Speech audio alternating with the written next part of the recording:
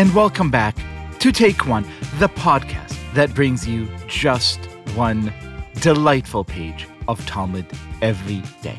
And in today's page, Shkalim 10, we are contemplating, well, have a listen. The Gemara cites a similar discussion. We learned in a Mishnah there are 10 levels of sanctity. Eretz Yisrael, the land of Israel, is more sanctified than all other lands. And through what halacha is its sanctity expressed? It is evident in the halacha that they must bring from it the omer, the first fruits, and the 2 loaves which may not be brought from the produce of any other lands. And since, if you're listening to this live, we have just begun counting the omer, this is a great opportunity to talk about omer, counting, and the sanctity of the land of Israel. And so it gives me great pleasure to welcome back to the show my dear, dear friend and teacher, Rabbi Dr. Stuart Halpern. Hello. Hi, it's so awesome to be back. And so we have just begun counting the Omer, this great tradition.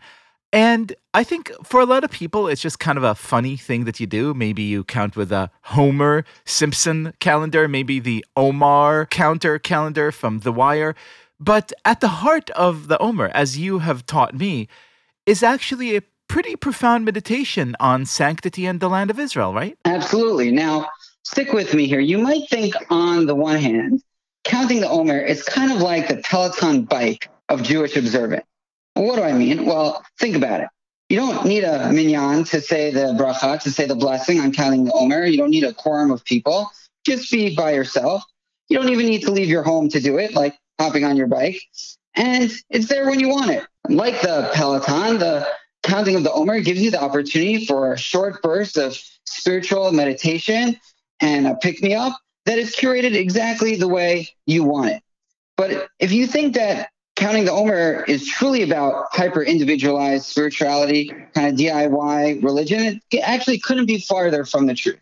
The Omer is actually a warning against this create your own soul-affirming entity that you're just doing in your shorts and your t-shirt and in the comfort of your own home. That's all fine and great. And if going on your Peloton is a way to keep you happy and satisfied during this really difficult, challenging time, that's fantastic. But the Omer is so much greater and so much more profound.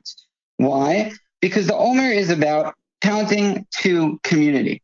It teaches us the world-impacting power in gathering disparate individuals around a common unifying goal. What do I mean?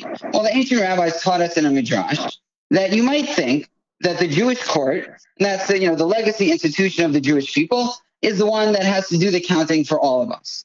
But actually, the Torah tells us, and you shall count for yourselves. Each individual is exhorted to do the counting of the Omer, brilliantly intuiting that human beings might leave the work of community building to legacy institutions. The rabbis reminded us that there are no institutions if we don't lend them our own unique voices. In order for the counting to serve its purpose, all of us are asked to put skin in the game and make our voices count. Now, of course, we're doing this counting of the Omer until the holiday of Shavuot. And the holiday of Shavuot commemorates, as we know, when your great-great-great-great Bubby and Zadie stood next to my great-great-great Bubby and Zadie in a desert many millennia ago under a mountain. And each individual Bubby and Zadie were there with their children and their grandchildren and our future to be born souls. And we were all there, ki ish echad b'lev echad, as one individual with one heart, receiving the revelation from God, learning the Torah from God's very mouth. We counted then together communally, and we count now, counting up to Shavuot, as recreating that incredible moment of collective learning. Now, most importantly, Sfirat HaOmer is about, to use a somewhat battered term, social justice. What do I mean? After reciting each day's count, we insert a short line, a request to God to rebuild the temple, the Mikdash in Jerusalem. Well, this site, of course, was the wellspring from which Judaism's moral voice was meant to emanate to the entire world. It was this Mikdash, this sanctuary, that the Nevi'im, the prophets, envisioned was meant to serve as a house of prayer for all nations, where justice can roll down as waters and righteousness as a mighty stream, So by counting then, we're signaling our commitment to building a better world and promising that we ourselves will partake in this building, that we're not about to just outsource the work of repairing what's broken to someone else.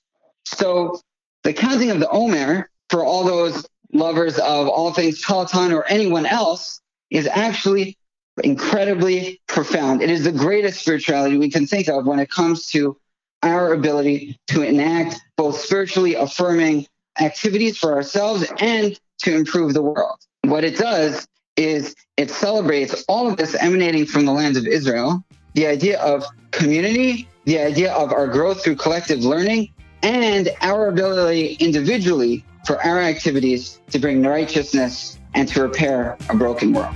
And nothing could be more sacred than that. Rabbi Dr. Stuart Halpern, thank you so much for being our guest. A pleasure to be here as always, and happy counting. Don't forget today's count.